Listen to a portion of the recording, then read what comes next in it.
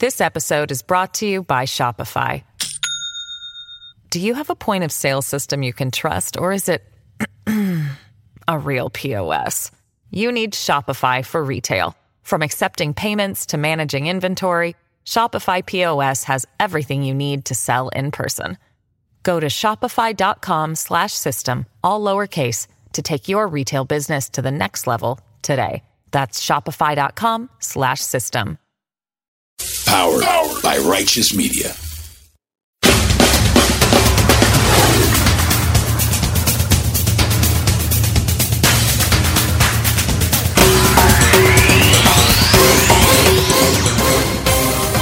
Welcome to Independent Americans. Welcome to episode 233. I'm your host, Paul Rykoff. Summer is a time to get crazy, to let loose, to get wild. But this summer is especially wild, like wild on another level, especially in national security, politics, and military affairs. And now, in these wild times, is especially a time to stay vigilant. You've stated that the government is in possession of potentially non-human spacecraft. Based on your experience and extensive conversations with experts, do you believe our government has made contact with intelligent extraterrestrials? Something I can't discuss in public setting. Okay, I can't ask when you think this occurred. If you believe we have crashed craft, stated earlier, do we have the bodies of the pilots who piloted this craft? As I've stated publicly already in my News Nation interview, biologics came with some of these recoveries, yeah. Were they, I guess, human or non-human biologics? Non-human, and that was the assessment of people with direct knowledge on the program I talked to that are currently still on the program. And was this documentary evidence, this video, photos, eyewitness? Like, how would that be determined? The specific documentation I would have to talk to you in a skiff about. Gotcha. Yeah. That's retired Air Force Major David Grush, who's a former intelligence officer, testifying this week to Congress that the U.S. is concealing what he calls a multi-decade program that captures UFOs. Yes, UFOs. Asked if the government had information about extraterrestrial life, Grush said the U.S. has been aware of, quote, non-human activity since the 1930s. Now, the Pentagon has denied his claims. And just when you thought 2023 couldn't get any wackier, any wilder, now there's this. And this hearing actually wasn't another clown show. It wasn't like the Robert F. Kennedy Jr. COVID anti-vax shit show from last week, or like most other hearings in D.C. in the last few weeks. As Congress gets ready to break for the summer, there was actually bipartisan interest in this hearing, and a much more calm and sober tone than the other recent hearings on UFOs featuring whistleblowers that were celebrated by Republicans and attacked by Democrats. It was wild, but it was almost respectful. So maybe, finally, we have some bipartisan agreement and civility around an issue. And that issue is UFOs, at least for now.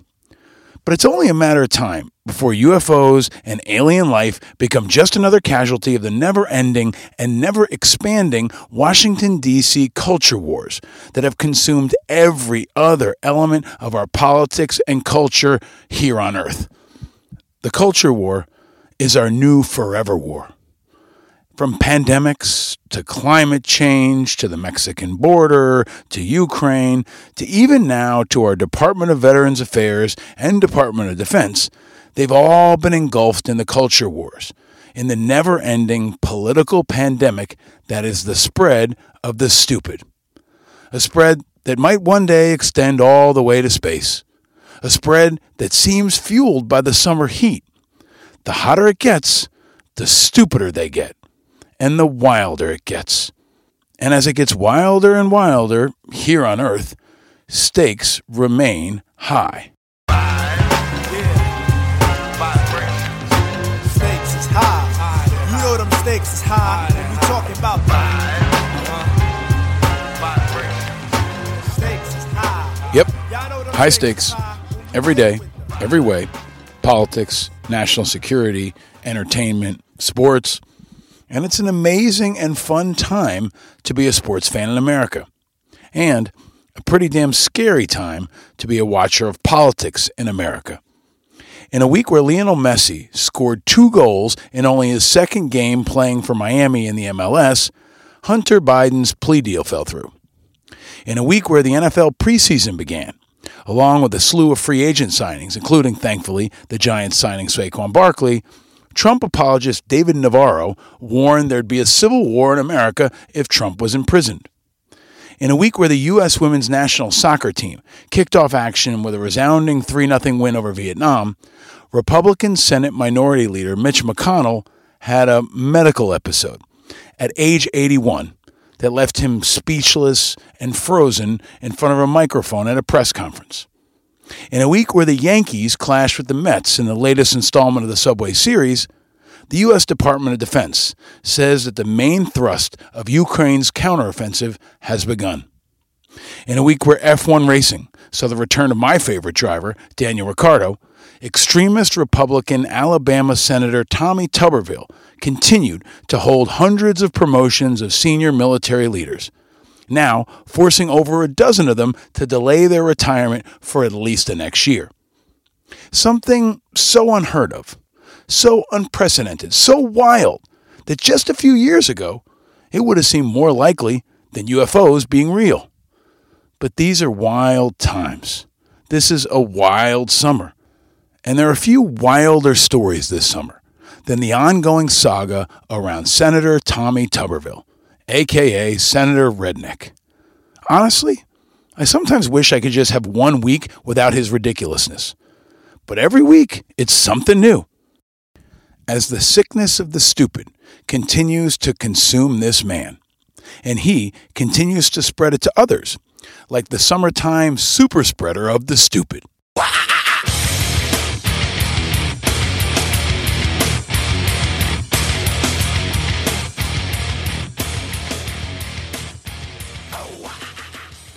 Every week, it's a new and wilder level of stupid. From him supporting white nationalists joining the military, to blocking military promotions using a tactic that should now forever be known as a Tuberville temper tantrum, to lying about the military paying for abortions, to lying about donating his Senate salary to veterans groups in Alabama, to more support for white nationalism, to now this. There's something new this week. The Washington Post broke a new story, revealing how Senator Tuberville has been lying not just about abortions in the military and about his charitable giving to veterans groups. No, he's also been lying about his dad's World War II military service. Now, of course, Coach/Senator Redneck never served in the military a day himself, but he often cites his World War II hero dad as a defense for his radical positions that hurt the military and to try to prove how down with the military he is. His grandfather is kind of like the military equivalent of a racist who says he has a black friend. And, of course, Tuberville's racist, too. Well, anyway, we now find out he lied about his father, too. And my response is to quote another military man from the South, the great Private Gomer Pyle. Surprise, surprise, surprise. Yep. Senator Redneck said that his father, Charles Tuberville, made the D-Day landing at Normandy as a tank commander in the 101st Infantry. That was a lie. He said his dad lied about his age at 16 and joined the Army. That was a lie. He said his dad had 5 Bronze Stars. That was a lie. He said his dad drove a tank in Paris when U.S. troops liberated the city. That was a lie. Lie after wild lie. Tuberville is not only a racist, an extremist hack who's hurting our troops. He's also a liar.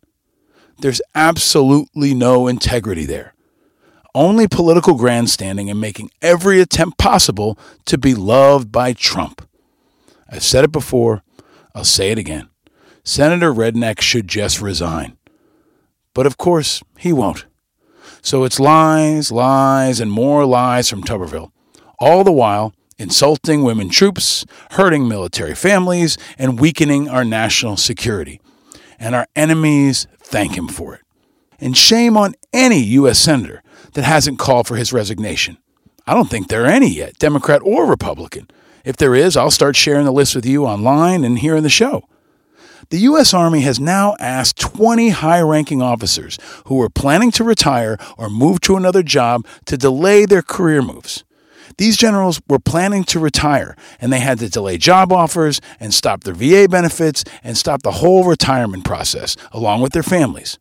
And now they're stuck, waiting and wondering because of one lone radical jackass politician. And the outrage is building. This week, a group of military spouses delivered a petition to his office. And more veterans across America and across Alabama are hearing about this craziness. And it's getting harder and harder for Tuberville to avoid the veterans and military community because there's no spinning this. His radical and reckless hold on promotions is hurting our troops and military families. And more of us are speaking out by the day. And this week, he was confronted directly in the halls of Congress by Iraq and Afghanistan Veterans of America CEO Allison Jaslow inside the Capitol. And here's a clip. I'm a Iraq war vet myself. Thank you, sir. Thank you. Many of us are very frustrated though with your hold on promotions, especially we represent the post-9/11 generation of veterans, many of whom are still serving. I'm just curious there's a lot of conversation here in D.C., but what do you have to tell them about why their pay raises and promotions? They go by the law. I'm fine. But you're holding up people's pay raises, promotions, and livelihoods. 250 out of 2 million.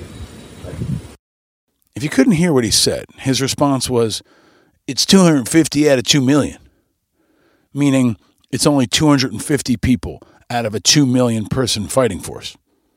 Okay, yeah, but it's 250 vital senior leaders, 250 military families, 250 units with tens of thousands of troops under their command. It's 200,000 or so Marines with no commandant. It's 2 million service members disrupted by one radical, ignorant, lying politician. It's a wild summer in Washington, full of nastiness and full of lying. As firefighter Rob Serra said when he joined us on this show just a few episodes ago, they don't even care about lying anymore. And there's really very little price to pay for it anymore. It's like a political sacrifice bunt. That's what Rob called it, and he's right. That's the environment in Washington and in far too much of America this summer. Yep, this is a summer of wild times.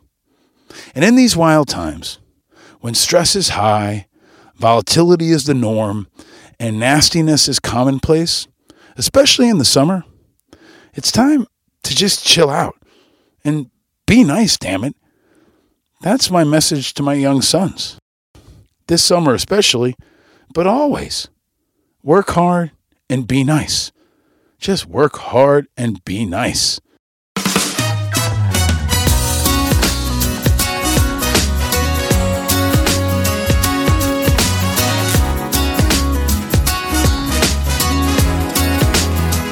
Everybody wants a good life and a home. Everybody wants a good friend when they're alone. Work hard and be nice. It's a great mantra for life and a great song by Michael Franti. Michael Franti makes music that is happy and positive and meaningful and nice. If you don't know his music, and even if you do and you want to feel a little bit better, listen to some Michael Franti. We can take all the hard lessons, that little loving, and turn them into blessings. Don't complicate it. Keep it simple. Just work hard and be nice to people. Oh, just work hard and be nice to people. Work hard and be nice. I don't need cash. Maybe you know his music, maybe you don't. But if you ever want to feel a little bit better, listen to some Michael Franti. Now, I met Michael Franti many years ago, And I had the honor of hanging out with him and his crew. And they were very, very nice. And later, I got to see him in an epic concert in New York and go backstage with him and Tom Morello of Rage Against the Machine, Serge Tankian of System of a Down, and others. And one thing I always remember is that they were all very nice guys who also worked their asses off. Work hard and be nice. Something we all wish we saw a lot more of from politicians in Washington. And from lots of people around the country who are angry, nasty, and or just plain grumpy. Work hard and be nice. It's what our guest has always done. He's a guy who works harder than anyone I know. And he's also nicer than most anyone I know. And it's a big part of why he's been successful. It's why people trust him. It's why sources trust him. It's why Hollywood superstars, like our friend of the show and guest back in episode 135, Milo Ventimiglia, trusts him. And it's why I trust him.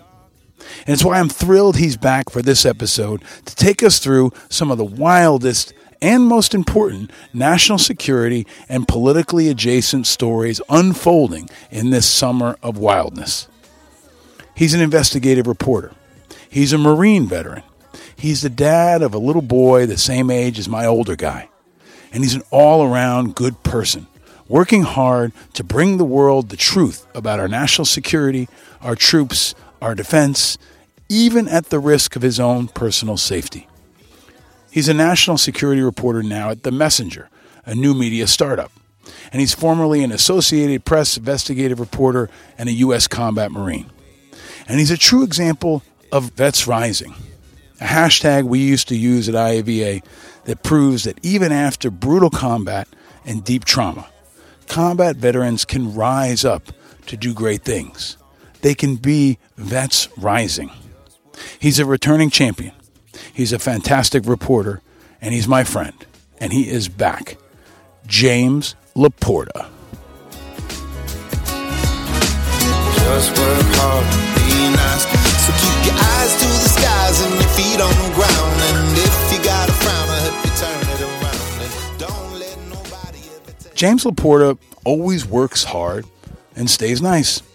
And he'll take us inside the wild story of Marine veteran Trevor Reed, who was released from a Russian prison back in 2022 and was recently wounded fighting in Ukraine.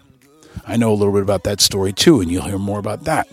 James will also take us inside the very wild story of the American soldier who snuck inside a civilian tour group and ran across the demilitarized zone from South Korea into North Korea, vanishing like a UFO. James will take us inside the Pentagon for a look at how Tommy Tuberville's antics are impacting real troops and families. And he'll take us inside the military's internal fight against Nazis and other violent extremists that are trying to infiltrate our forces, to train up to do dark things. And he'll take us inside how his reporting led him to being added to a Nazi kill list and why the FBI came knocking at his door. These are wild times indeed. But in the wildest times, it's still and always important to work hard and be nice. Keep it simple, just work hard and be nice to people. Whoa, just work hard and be nice to people. Welcome to the wild times of the summer of 2023. Welcome to a deep dive into some of the wildest stories that are also happening around our military and veterans communities. Welcome to a demonstration in how to work hard and be nice. Welcome to Independent Americans, episode 233.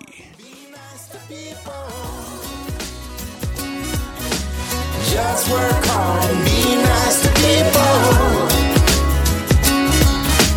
Just work hard and be nice. Don't complicate it, keep it simple. Just work hard and be nice to people.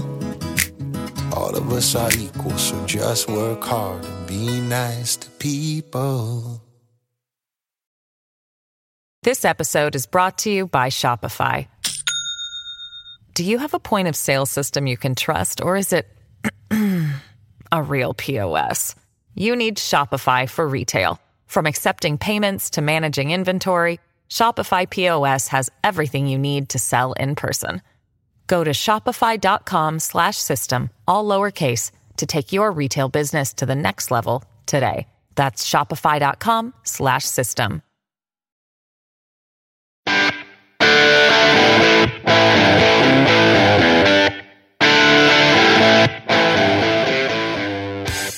Ladies and gentlemen, independent Americans around the country and around the world, we are almost into August, the deep dog days of summer. Politics is hot, national security is hot, international affairs is hot, and we're going to keep our focus on all of those things with one of my favorite guests of all time, a returning champion, an intrepid reporter, an inspiration to veterans and many others. Rejoining us finally on Independent Americans, the great and powerful James LaPorta is back. Welcome back to Independent Americans, sir. Thanks for having me. That intro is crazy, but thank you. I appreciate it. Yo, you've been doing some crazy coverage in the last, 5 years, especially. Right? Yeah. The last time I talked to you was Halloween 2019. And you brought the Baghdadi story and the dog story. Yeah, that's right. Baghdadi had just been killed, and everybody wanted to know, what the name and the gender of the dog was that was on the raid, which was somehow even a bigger news story than Baghdadi dying. Somehow, like I don't know if we talked about this at the time, but the Conan O'Brien show, when he still had a show on TBS, they reached out to me to find out if it was true that the dog was named after him. And I was like, yeah, that's a true thing. And then it was really weird because Conan O'Brien reached out to ask about that. And then there was a segment about it on Saturday Night Live. It was a crazy weird. And the dog was named after Conan O'Brien, not Conan the Barbarian. That's right. Yeah. I tried to make that clear in the story. Yeah. Well, you've got a lot of other interesting intersections. We share a good friend in Milo Ventimiglia, who's been on the show. You worked on This Is Us. You've been reporting at AP, Newsweek, and now The Messenger. I want to get into that. I want to get into your exclusive about Trevor Reed. I want to talk about Private King in North Korea, the FBI coming to your house, and a lot of other things. But before I get to all that, you have recently moved to Washington, D.C. So, James LaPorta, where are you and how are you?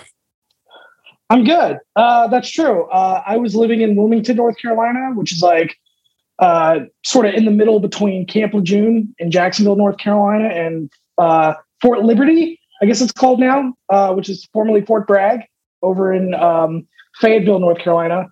And I was taking this new job here at the Messenger, and they were like, we want you to get more FaceTime at the Pentagon. So, something I just love to hear is to go walk into the Pentagon. But so I just moved to the area. So I've been trying to acclimate myself. I've been to a couple Washington National baseball games and, visiting the museums. I've been doing all the touristy things, that I haven't been able to get to do. So that's been my summer. That's great. And we have a son that's the same age. My oldest son and your son are the same age, which makes it that much more fun going to DC and experiencing all that. I think DC with kids, especially if they like sports and they like being outside, is pretty cool, right? Yeah. I mean, I was really excited to take him to the American History Museum. He had zero interest in it. He was like, I was like, look at how cool this is. And he could care less. The only thing he liked was that they had a C-3PO and R2-D2. That was the only thing, out of the 5 floors of American history, that was it. Everything else he was just not into. Can't blame him. But you also took him to the Pentagon. And I think it's a good thing that you took the Pentagon to ask tough questions, especially after there's been kind of a changing of the guard. Barbara Starr has recently retired. There's kind of a generation of Pentagon reporters that are in their, the later parts of their career, and this new blood is coming in. And you've always been able to break some pretty incredible stories despite living in Florida and North Carolina and others. So I hope that this proximity will get you even more access and even more contacts. Let's talk about the story you broke in the last couple of days here. Trevor Reed, American veteran who was held in Russia for something like 600 days, released in 2022. You reported that he had been wounded by a landmine in Ukraine. Right.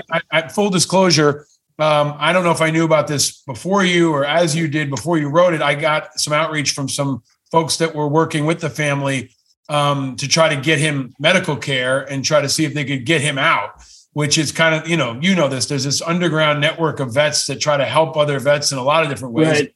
I got a phone call and called a couple friends and I kind of knew about his status, but can you share more about your reporting, what you learned and what you think is most important about this story? Yeah. So, I mean, Trevor Reed, for people who might not know, made kind of national headlines in the past year or so. He was sentenced to 9 years in a Russian prison colony. The charges were, BS, for lack of a better term. And through a lot of negotiation between the Biden administration and in Moscow, he was released during a prisoner exchange. Well, sometime after that, after he got out in 2022, I guess he joined the Ukrainian forces and I guess started fighting in Ukraine. And I'm not sure when that occurred, but this past weekend, I'd gotten a tip from a source of mine that he had been injured by a landmine. He took shrapnel, which is a common injury, for Ukrainian forces who have been literally have been fighting almost like World War I style. Like it's been trench warfare. It's been fighting wave after wave of Russian and Wagner forces. There's been tank battles and then you added the factor of they're fighting drones. So, I mean, it's different. It's way different than the wars of, say, Iraq and Afghanistan, that most Americans have knowledge of. And so he was injured and has been trying to get home for better medical care, and so he started petitioning, the U.S. government to try to get him home. The U.S. government was kind of frustrated because from the beginning of the war that began last year, the U.S. government has kind of been adamant that they don't want Americans going over to Ukraine to fight. And so, but they were particularly kind of frustrated with Reed because, they worked to get him out of a Russian prison. And now he's gotten himself injured in Ukraine where they've said, hey, we don't want Americans fighting. So that's kind of, but I guess, he started to work with an NGO and I guess he's on his way back to the United States. So that's kind of the gist of the news. Yeah. Yeah. And you pulled apart, a really important policy component of this, right? And this was the debate, offline and in the network, which was like, can we get him to someplace like Landstuhl? Will they take or will they not take him on a military base because of the precedent it would set, right? And that was the question here. Right. It's like the U.S. government didn't seem to want to say, if you're an American veteran, they have been saying you're on your own, right? Don't expect us to come get you. Don't expect us to be able to use medical facilities if you get hurt over there. But it sounds like they did, right? It sounds like there was some governmental support and maybe ongoing now to get him at least medical care. Do you have any more information about that? Yeah, there seems to be some level of coordination between the State Department and this NGO and I'm not sure of what the NGO is, but to get him at least moved out of Ukraine. Apparently he was in a hospital in Kyiv. I don't think it's gone to the extent of the State Department sending, a request for assistance over to the Department of Defense to ask for, a medical evacuation. I don't think that's occurred, but there does seem to be some level, but you're right. The State Department doesn't want to publicly set a precedent of if you're an American veteran who served honorably in the U.S. forces, then we're going to help you out, if you get injured in Ukraine. There's been many Americans who served honorably in the U.S. armed forces who have gone over and gotten injured. And, if you do it for one, you got to do it for all. And I think the U.S. government's trying to stay away from that, particularly at a time when, U.S. assistance to Ukraine is criticized every day, and there's this open question of well, how much can we give the Ukrainians? And at what point is enough. And so that's a constant battle that the Biden administration has to fight just on a day-to-day basis. So then you add in something like this, it's kind of a distraction for the U.S. government. Yeah. In terms of what their the totality of government's mission is in regards to Ukraine fighting back Russian aggression. Yeah, I mean, right before we went on air, I'm getting attacked right now by Glenn Greenwald and other radicals for a number of things, to include having a Ukrainian flag of support on my Twitter page, which I've been unapologetic about. I proudly support Ukraine. I'm wearing the St. Javelin shirt right now. I am all in on supporting Ukraine. And I hope, frankly, Trevor Reed will come on this show and talk to me, because I think I could relate. I mean, again, his experience is not something any of us could understand fully. But if the Russians held me for 600 days and I got out and I was a Marine, I'd want to go back and fight back too. So, I mean, to some extent, this maybe it should have been expected, right? And you can't stop him from doing it. But I also think it cuts to that larger issue that you have covered to some extent. I know you're tied into that. There are many Americans that have fought over there. And this is kind of an untold part of this story. And there are Americans going every day, and there are Americans who feel that pull because they feel like it's the good fight. And we've had many folks on this show. But do you have any other insights to the extent to which there are Americans over there and how the Pentagon is dealing with that, maybe behind closed doors? I think they're trying to. I mean, behind closed doors, it's like I just said. It's like they're aware of it. They're not going to. I mean, the most they're going to come out and say is like, we don't want you to go do it, but they're also not going to take any measures to say prevent it. And I think that's because the U.S. government understands that Ukraine is in a fight for its sovereignty. They're in the fight of their life, But no, I think you hit on what Mr. Reed's mindset is that, he's a guy who, was in a Russian prison, and Marines have a certain mentality. And I think that's exactly why he went over to fight. It was kind of this idea of like, I'm going to get my revenge, that was actually expressed to me through my sources of like, that's why he was there. And I think that's understandable. The larger question of should he have gone or not, that's for people to debate. But I think everyone can understand that mindset of why he went. Last time you were on, you were great in showing us what it was like to report on these issues, especially under the Trump administration, when reporters were being criticized and targeted. But I did notice in your reporting that one of your sources, at least, was an unnamed DOD official. This didn't seem to come from the family. It didn't seem to come from Reed. It seems like it was leaked from someone in the Pentagon. Is that correct? And do you have any idea about why? Well, I won't say where it was leaked from. But these were U.S. military officials. We did update the story with a quote from a Biden official, basically saying that our reporting was correct. I mean, I do know that there was some efforts of, can the DOD get involved in helping him out with evacuation, right? Particularly, him being a Marine and, but there really isn't a role for the Department of Defense. They're just, because he is a veteran. He's not an active duty service member, and to be clear, and, and the Biden administration has made this clear, he wasn't there fighting on behalf of the U.S. He went over there on his own accord. But, for the Department of Defense, it really just isn't a role for the Department of Defense, just because given his status as he's not there is the saying of, well, once a Marine, always a Marine, but he isn't a Marine anymore in the eyes of the Pentagon. Right. So there just wasn't a role, Right.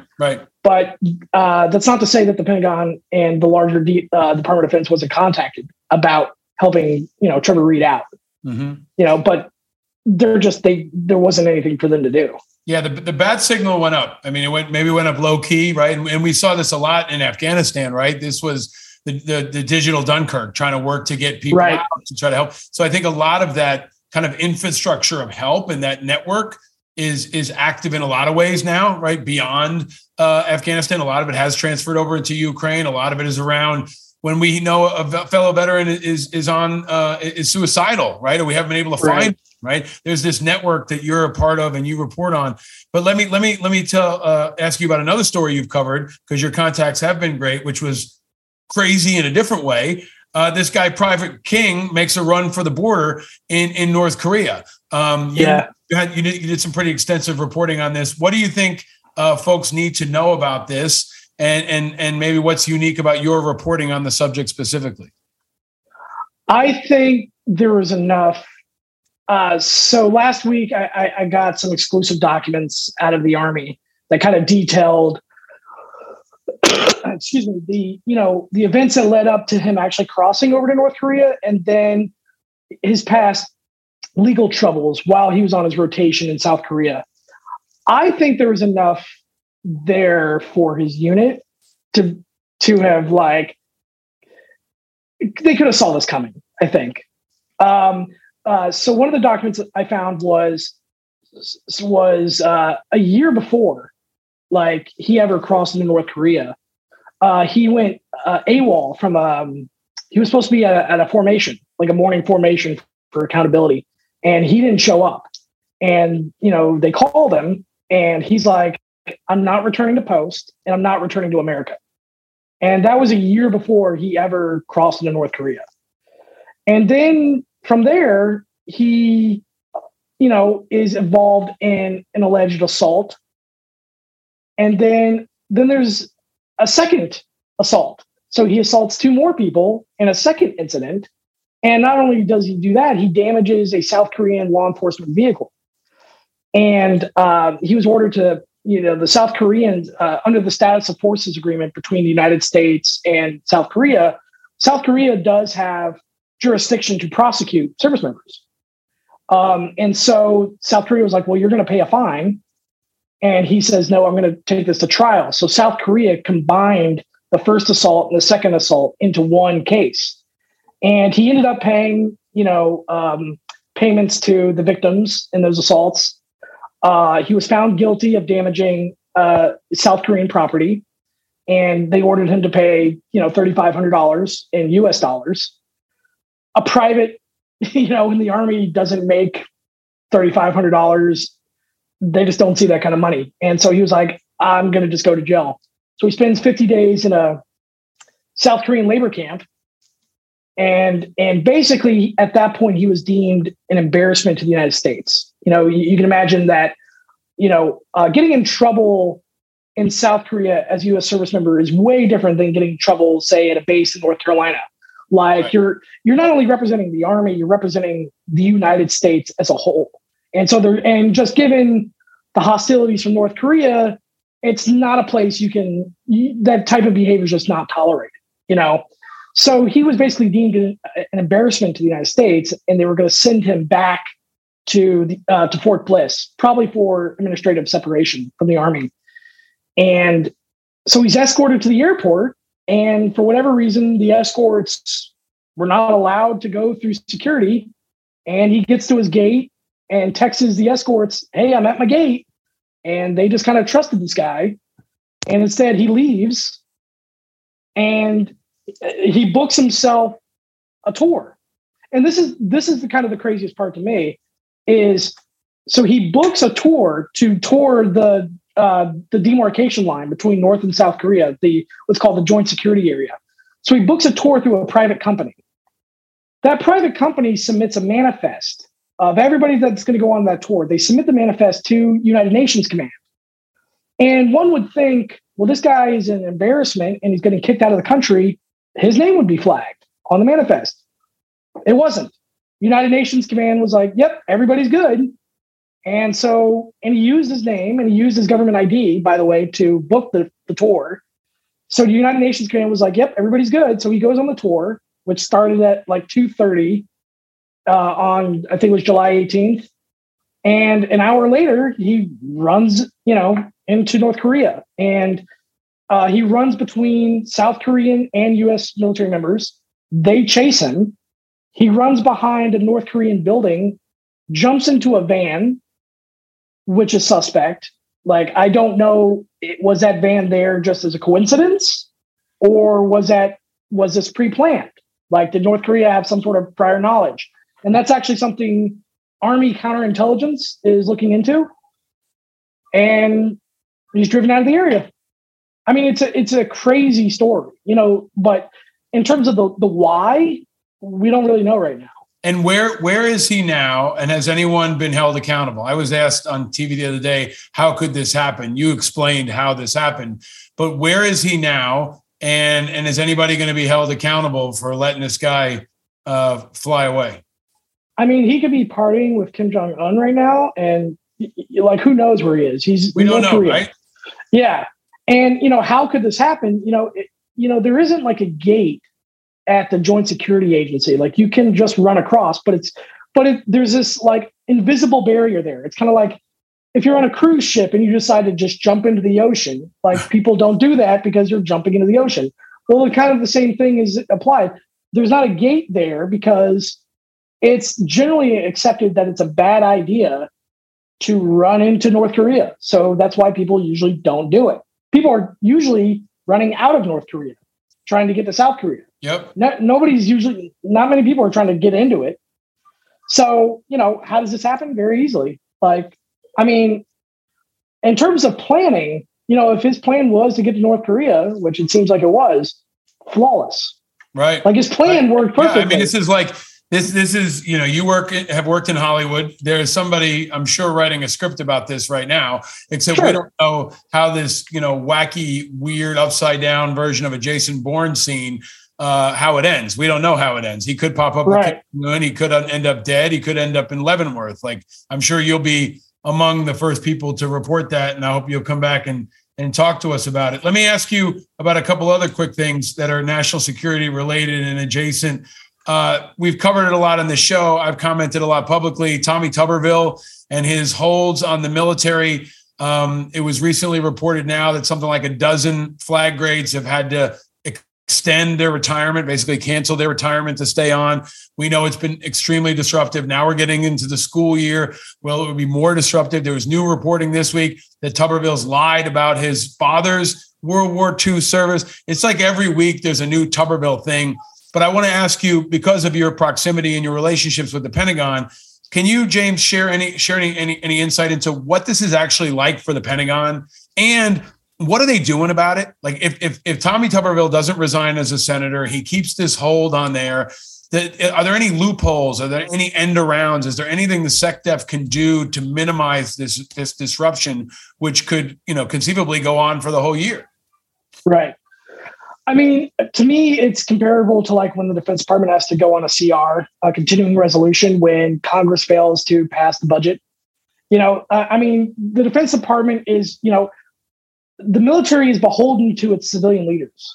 Like, it's in civilian control. And so the Defense Department is kind of like between a rock and a hard place, I mean, we don't have a commandant of the Marine Corps for the first time in over 100 years, which is crazy. Like, and you can see that symbolically. So if you walk into the Pentagon, there's an area of the Pentagon that is, the Joint Staff area. And you see the row of pictures, and you see who is the general in charge of each branch of service. When you look at the Marine Corps, it's black. It's just an empty picture. There's no picture. There's no picture. So there's a picture for every other service, including up to, General Milley and Secretary Austin, but there is no picture for the Commandant. So symbolically, it's just not great. And, Senator Tuberville has made this argument of like, well, they can do these jobs in an acting role. What he's not saying there is not only do they have to do it, conduct a role in an acting role, they still have to maintain their current position. So they're dual-hatted. So, for the Commandant of the Marine Corps, General Smith, who was nominated, he was the Assistant Commandant of the Marine Corps. So now he is the acting Commandant and still the Assistant Commandant of the Marine Corps. And that backs up all the way down the line. The military runs on chain of commands. And that starts from the general down to the private. And so if it's affecting the generals, it's going to roll down to the colonels. It's going to roll down to the lieutenant colonels. It's going to roll down. And so it's not just a bunch of admirals and generals. It affects every branch within the chain of command. And the other people who get affected by this are the families. Why, spouses, not just wives, but spouses, husbands, and wives are trying to plan, typically in the military families move typically around 3 years, 3 to 4 years, and they're usually moving from one base to another. Well, that takes a significant amount of planning. You think about just, moving from one state to another. Well, many military families move multiple times over a long career. It's hard to plan, what school my kid's going to go to. It's hard to plan where we're going to live when I don't know, when there isn't, predictability within those movements. Right. And right now there isn't predictability in those movements because of his hold over the military. And so, and this seems to be like a political front that the more extreme right wing of the Republican Party, which is increasingly more of the Republican Party, wants to engage in. Like Ron DeSantis has announced that a priority of his presidential campaign will be to rip the woke out of the military. And what they're talking about is Tuberville's attacks on any leave for abortion-related travel, anything related to birth control, women's reproductive rights. They're talking about trans people openly serving. They're talking about even things like diversity initiatives, right? Right. We've talked about with Amy McGrath and others. But can you talk, James, about what it's like go beneath the surface for the functioning military, right? Now, we've had these culture wars in America, but the military has always been kind of off limits. Now you have the military in the middle of everything. Can you talk about the impact you see that having on people in the building? Is it impacting morale? Is it impacting the conversations in the building? Is it as disruptive as when we've had the CR and we've had wars overseas? Now they're dealing with a political war back home. Can you take us inside the Pentagon and what this culture war is going to have, what the impact it's going to have on the building? Yeah. So ebbs and flows in policy, right, affect morale, right? And that's kind of the issue that the military is supposed to be apolitical. It's they are civil servants. People who serve congressional people, they serve the public. I know congressional staffers who will serve a Republican and then will turn and then serve a Democrat, because really it's all about just serving the American people. Right. They really don't really care about if you're a Republican or Democrat or independent. They're serving. And that's what the military is based on. It's an apolitical building, and the people who serve in it, they'll serve a Republican president, they'll serve a Democrat president, but really it's about serving the American people. That's it. Where morale gets impacted is if I come in and I'm a service member, and there's a policy states that I can go get uncovered reproductive health care, and then the next day I come in and, well, actually, no, you can't. That affects morale, that unpredictability in policy. And that's what's going on right now and by the way, the other thing too, that Senator Tuberville doesn't bring up is, so one, the military is not paying for abortions. That's just blatantly untrue. Two is they're paying for travel, and yes, that if a service member wants to get an abortion, they're paying for that travel. Well, the one thing they're also not talking about is it's not just for abortions. It's for things like IVF. And I know this from personal experience, is a couple that's going through infertility and facing infertility issues. It is a depressing time.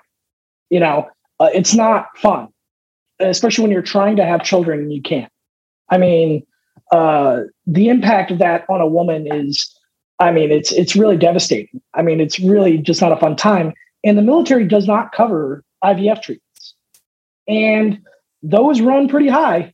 Like $20,000 or more to do IVF treatments. And so the military is also paying for that travel because it's not covered healthcare under the military's healthcare system. So the military, at the very least, is paying for those couples to travel to get IVF treatments. And what the military is trying to do is standardize care, because when Roe v. Wade, when Supreme Court overturned Roe v. Wade, right, it created a disparagement within healthcare. So for a service member in California, you have access to uncovered healthcare, including abortions. But if you're a service member in Texas, you might not have that. So what the policy does is all it does is just standardize the healthcare so that a service member in California has the exact same access as a service member in Texas. That's the only thing the policy does, was trying to have a standard of care in terms of healthcare, because the Supreme Court created a disparity. Yeah, which cuts to your point about predictability and morale, because in the military right now you feel like the earth is moving underneath you, and I think I made this point before. 20% of the military is female. 20% of the female recruits come from 2 states, New York and California. And if you're trying to recruit talent, which is what the military is trying to do, and you're trying to recruit female talent from New York and California, you're saying to those people, you might end up in Texas, you might end up in Saudi Arabia, right? You might end up somewhere where you don't have rights. And by the way, you also don't have access to IVF, where you probably do in some private companies at Google and places like that. So they're competing for talent in a really tough market when recruiting is down. So I don't think that's been pulled out enough. How, the young people of this country and parents are watching and saying, hey, I can't blame you, Susie or Johnny, if you don't want to give up your rights and go get stationed in Alabama under Tommy Tuberville's reign. Or like I've said before, in other countries where we're subjected to the rules like we talked about in South Korea and in the Middle East and in other places. I want to stay on this with you in the weeks and months to come, because I think it's often misunderstood and kind of manipulated, especially by politicians. Let me ask you, as we kind of wrap up here, James, you mentioned when we were getting ready to start that you had a knock at your door from the FBI. You've been some pretty hard-hitting reporting. It's hard to report on these issues for a number of different reasons. You're now at a new place called The Messenger, which is, in my view, lucky to have you. And you're continuing to focus on national security and military affairs. Tell us about your FBI story. Yeah. So, it's amazing when I first, so I got out of the Marines in 2014, and I really thought coming into journalism, I would mainly be covering like war and conflict and things like that. But it's amazing how many things I didn't anticipate covering, like sexual assault, sexual harassment, but also extremism within the ranks. It's a topic I never thought I'd be covering, that there would be service members who join the military, not because they want to serve their country, but because they're trying to, ramp up the lethality of their neo-Nazi group that they're privately a part of. Like, that's something I never thought I would cover. And I've covered it more frequently over the past couple of years. So recently, probably in the last month or so, I went public with a threat that came my way. So I reported, when I was at Newsweek, I reported on a Marine. His name was Liam Collins. Liam Collins was an infantry Marine at Camp Lejeune. On paper, stellar Marine, but he was privately a neo-Nazi. And he was trying to, and it wasn't just him, it was a group of people, which I didn't know that he was a part of a group of people who were also service members. So I reported on him being, an active duty Marine, but also being a part of a neo-Nazi group. About a year later, in 2020, I was in South Florida, and my then wife came in and said, the FBI's outside and they want to talk to you. And I thought she was joking, because I was like, okay, and she's like, no, I'm serious. And this was like 7:30, 8 o'clock at night. So it was really, it was dark outside. So it kind of spooked her. She was sitting in the car finishing a phone call, and she gets a knock on the window saying, hey, we're the FBI. I thought I was going to jail, just because, when you deal in national security, you learn things that you're not supposed to learn. And I thought it was like I was going to jail for like a source or something like that, where they wanted to know my source. I was going to be like, I'm not telling you who my source is, and therefore I'm going to jail. I thought it was like something like that. And I had just gotten hired at the Associated Press. So I was like, oh, this is not going to go over well. But I walked outside, and, they asked me, do I know a Liam Collins? And I had since forgotten about the story, and I was like, no. And they're like, did you write about a Marine who was, part of a neo-Nazi group? And I was like, yeah. And they're like, well, there's been a credible threat made on your life. You were added to like a kill list. And I was like, well, what do you mean? They're like, well, we found a photograph of you. It was a picture of a guy being executed during the Holocaust, and they superimposed your face over the guy's face who was being executed during the Holocaust. And apparently I was on a list of a whole bunch of people that they had grievances with. And this group that he was a part of what they said was they wanted to create a modern day SS unit, to assassinate, key members, particularly members of Black Lives Matter, journalists that they had grievances with. I think Governor Whitmore's name was on there. They were gathering gear. They were training in the woods. They were, training on marksmanship. And it was really scary. I mean, the Marine in me was like, come on, bring it on. But I also had a wife and, I think my son was 3 at the time, something like that, 3 or 4. And I was kind of scared for them, because I've been in combat, so I'm used to violence, but they're not, So they were really freaked out about this whole thing. And this was the second time that I'd been threatened by service members who were also neo-Nazis. The first time was I reported on a Marine who was a part of this group called Patriot Front. And they sent a business card to my house as a kind of a subtle, we know where you live kind of thing. So, historically, the Defense Department has downplayed extremism in the ranks. Historically, they've said, well, look, if you look at the totality of our ranks, extremism is a small problem. That's true. However, it does not take a lot of people to create a lot of damage. Yep. And so I've always kind of felt that argument was disingenuous because, yeah, sure, the totality of U.S. service members are not neo-Nazis. However, the ones that are can be very dangerous. And you have to have a mechanism to address that. Other than kind of retroactively addressing it. Like, oh, well, okay, we'll just kick them out of our ranks. It's like, yeah, but that doesn't really address the issue. Just by, kicking people out of the military, that doesn't solve the issue at all. Yep. I think this is one of the most underreported stories in America right now. National security story, political story, social story.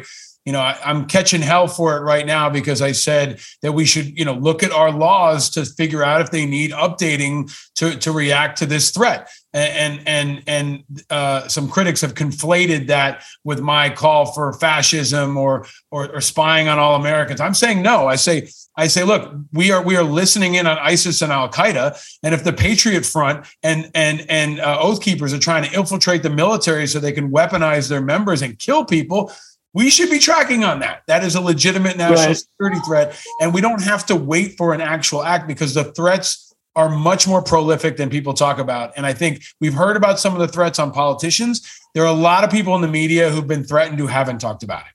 And sure. And I appreciate your candor and your courage in even talking about it. It's terrifying, but it's also real. And I think our country has to do a better job of not just protecting elected leaders, but anybody who could potentially be on a target list, which is a growing number of people right now. And not just, it could be teachers, it could be voting workers. So I think it's a time for an open discussion about this and also a real discussion about how significant and serious the threat is. And your reporting and your experience has done that, man. And I'm really grateful for it. I think I hear your son in the background who might be ready. He's playing Minecraft. I want to give you the time to get back to him and to get back to your reporting. You've generously offered to stick around for a couple questions for our Patriot members. I'll ask you a Star Wars question and some summer questions that are fun. Thank you to our Patreon members for making this and all episodes possible. But James, thank you to you, man, for your courage, for your tenacity. I think what you're doing is patriotic and a tremendous public service. And you continue to break stories, man. And I said this last time you were on, is because people trust you and they respect your work. And I think you're doing a great service to everyone. And I'm grateful for all your leadership. And I hope you'll come back again soon. Thank you. I really appreciate it. It's very kind of you to say. The Messenger is lucky to have you. Follow James everywhere. Look out for him in the museum and definitely follow his reporting. Thank you, my friend. Stay vigilant. Thank you.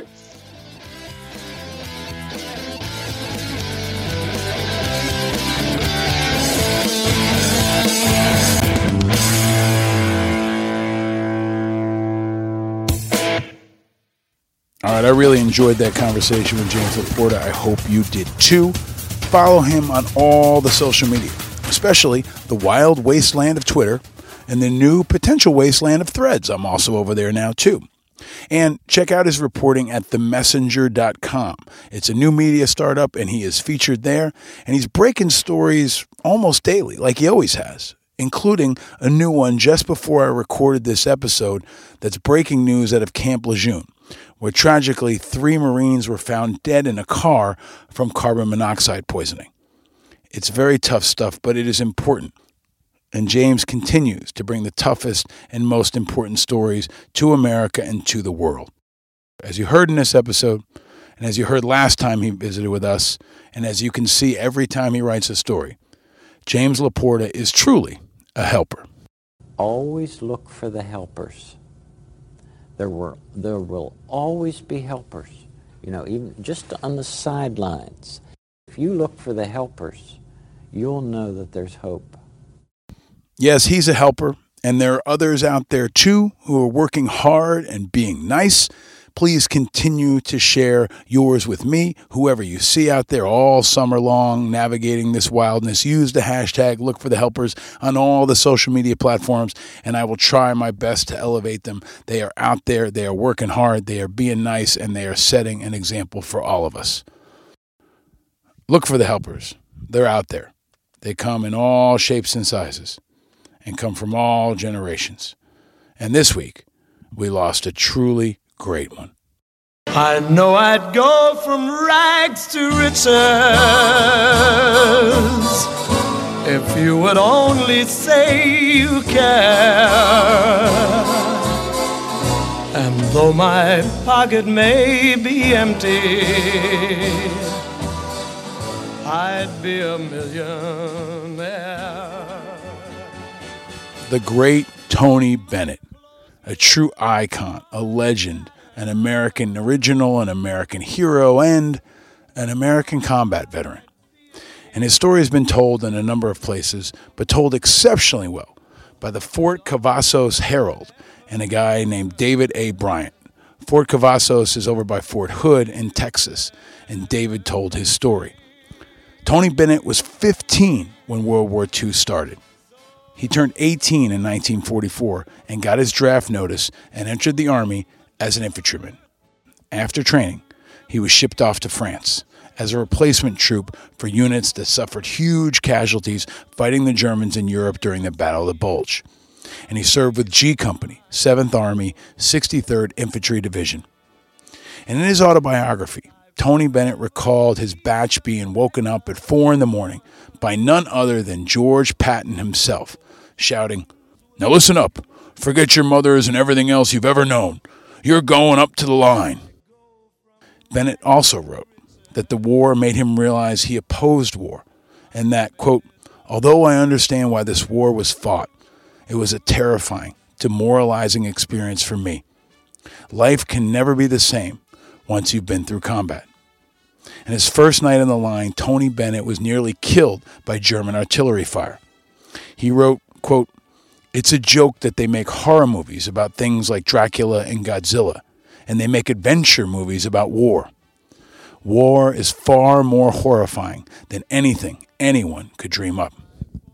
And after months of fighting Germans town by town, Tony Bennett had the opportunity to see Bob Hope perform at a USO show. And that's what sparked his desire to go into show business. The horrors of war weren't over for him, though. The last mission of his regiment was the liberation of a concentration camp near Landsberg, 30 miles south of the Dachau concentration camp, something that would stay in his mind for the rest of his life.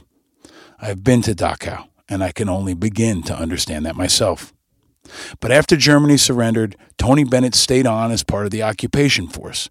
He was transferred to the Special Services to entertain Allied troops. He left as a private first class and went on to study singing and performing on stage. And one day, Bob Hope happened to see one of his performances, and the rest was history. Tony Bennett was a World War II combat veteran, a Bronze Star Medal recipient who fought his way across Germany in 1945. And he was once reduced in rank from corporal to private for having dinner at a hotel with a black friend and a fellow soldier when the Army was segregated.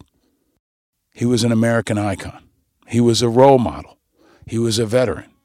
And he was a rags to riches story that showed the power of working hard and being nice. Will I go from rags to riches? My fate is up to you.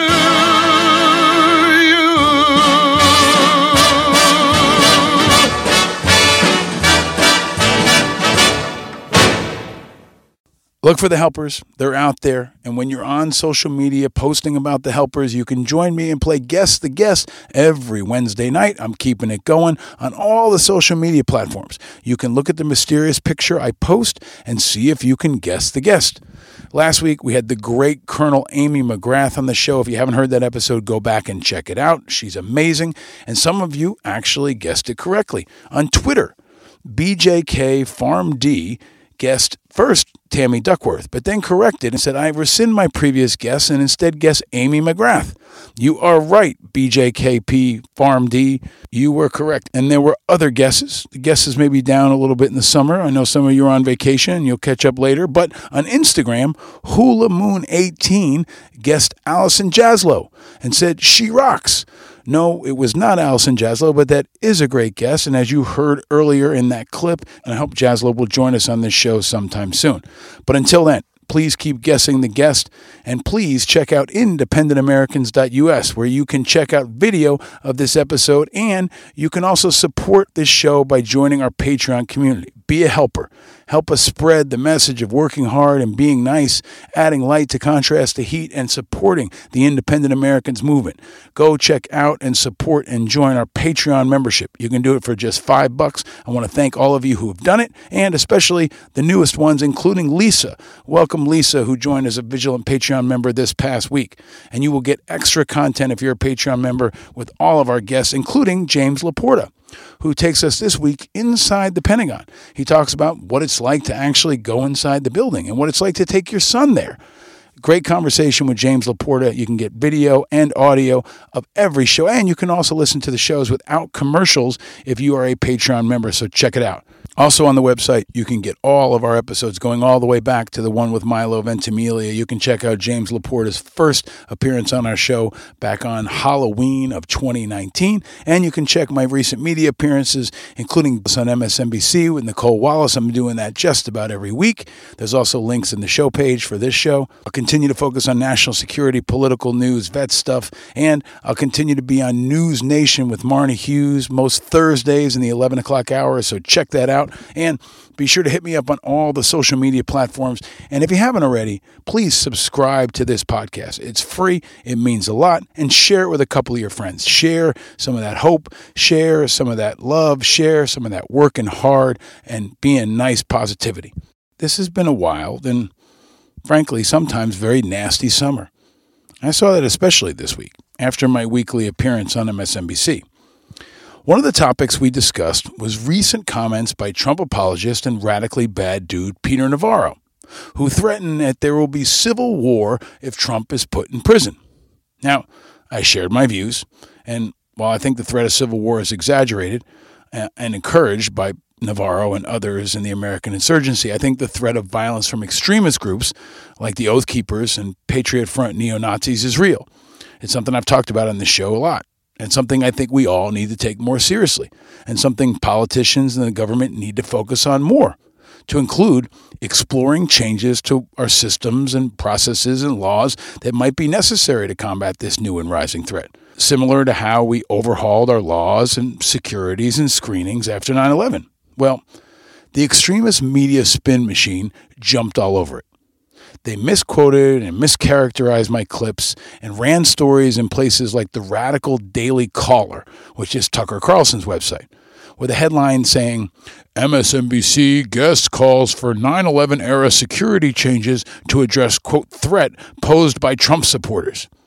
That's the headline. Or a radical guy from a website calling itself Newsbusters who wrote, quote, Paul Rieckhoff called for a new Patriot Act to be weaponized against conservatives.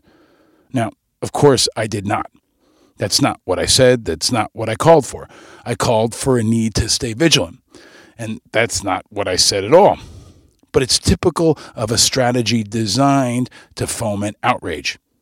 I call for exploring reform to better face the threat of domestic violent extremists and gave the specific examples of the Oath Keepers and Patriot Front. But they got what they wanted. A torrent of angry crazies echoing the lies, attacking me on all social media platforms, getting Fox News to echo a similar story and paint a bullshit picture that fits their narrative. This is what they do. It's not everyone, but there's a group of people in the country that do this. And this is what Putin wants. This is what our enemies want, foreign and domestic. They want to spread lies, attack leaders, discourage thoughtful discussion and dissent. They want to downplay the threats of extremism. They want to drive rage. And many do want a civil war, which is true. They want it. It's a reality. But it's not our future. We can fight back by calling them out, by being peaceful, by pushing information against the lies and propaganda, and by working hard and being nice. And we can be less like Glenn Greenwald and Tommy Tuberville and Donald Trump, and be more like James LaPorta, Tony Bennett, and Michael Franti. Why is everybody in the world seem so divided? Why's everybody gotta hate each other? Who decided? If I took all the world's pride and all the world's money and wrapped it in a blanket and put it in a buggy, could you see that maybe that baby was just the same as you are? You know, it's never been easy. Every day for everybody ain't breezy. So whenever you need some light to contrast the heat, whenever you need some happiness to contrast the wildness, listen to some Michael Franti and work hard and be nice, especially this summer, and anytime things get really wild out there, because they're almost certain to get wilder in the days to come. But we can handle it. The bad forces don't have to rule the day. The people of Ukraine, deep in the fight, are showing us that right now. And every morning, my wife and my boys and I do a family hug before we leave the house, to be together, to support each other, to pause, and because. And as we do it, we always say, today's going to be a great day. And every day, it can be a great day. And every day, even when it's a bad day, you can have great moments and you can find light. I learned that in combat in Iraq. I learned that when my first son was in the NICU. I learned that when we almost lost my wife in childbirth with our second son. And I learned that on 9/11. Any day can be a great day, or at least a good day, and tomorrow can always be better. And this one goes out to all of you, especially those of you that need it, especially those of you that have stuck with me for many, many episodes and been in my corner, and especially those that are out there attacking me and anyone else. This one's for the lovers and for the haters. Because Michael Franti is a beautiful example of a brilliant leader who adds light every day in ways big and small. He brings happiness and he brings hope. And so does our independent movement in the toughest of times, and especially in the tough times that are likely to come. Because independents are the future, and we are not alone in our independence. America might be more divided than ever before, but we at Independent Americans and Righteous Media are working to change that, adding light to contrast the heat of the other political shows. And if you're now among the 50% of Americans who are independent, this especially is your show. But all are welcome, whether you're independent curious or even if you're a die-hard radical partisan. I want you to know you are welcome to this conversation. We invite you to join us and be a part of the solution, because our independent movement is broad and inclusive and is the hope for the future. Country over party, people over politics, light over heat. I hope you enjoyed this episode with James LaPorta and all of what I've been pumping out all summer long. If you did, please do take the time to share it far and wide and invite your friends to declare their independence, especially the ones that might be most in need of it. And stay vigilant, my friend. because eternal vigilance is the price of freedom. And hope is the oxygen of democracy. And it's out there, even in the wildest times. Like a Michael Franti or a Tony Bennett song, it's out there and floating into space. Maybe all the way out into space where the UFOs are coming from. So stay vigilant and know you're not alone in your vigilance. We're all vigilant and we're all in this together, working hard and being nice. And know that any day is a chance to have a good day, especially in the summertime. I'm your host, Paul Rykoff. Thank you for listening. Down with Putin. Slava Ukraine. And stay vigilant, America. And be nice.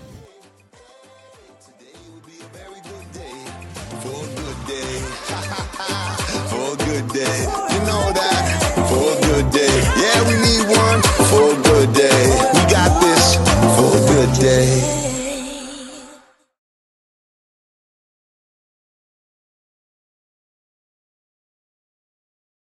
Powered by Righteous Media.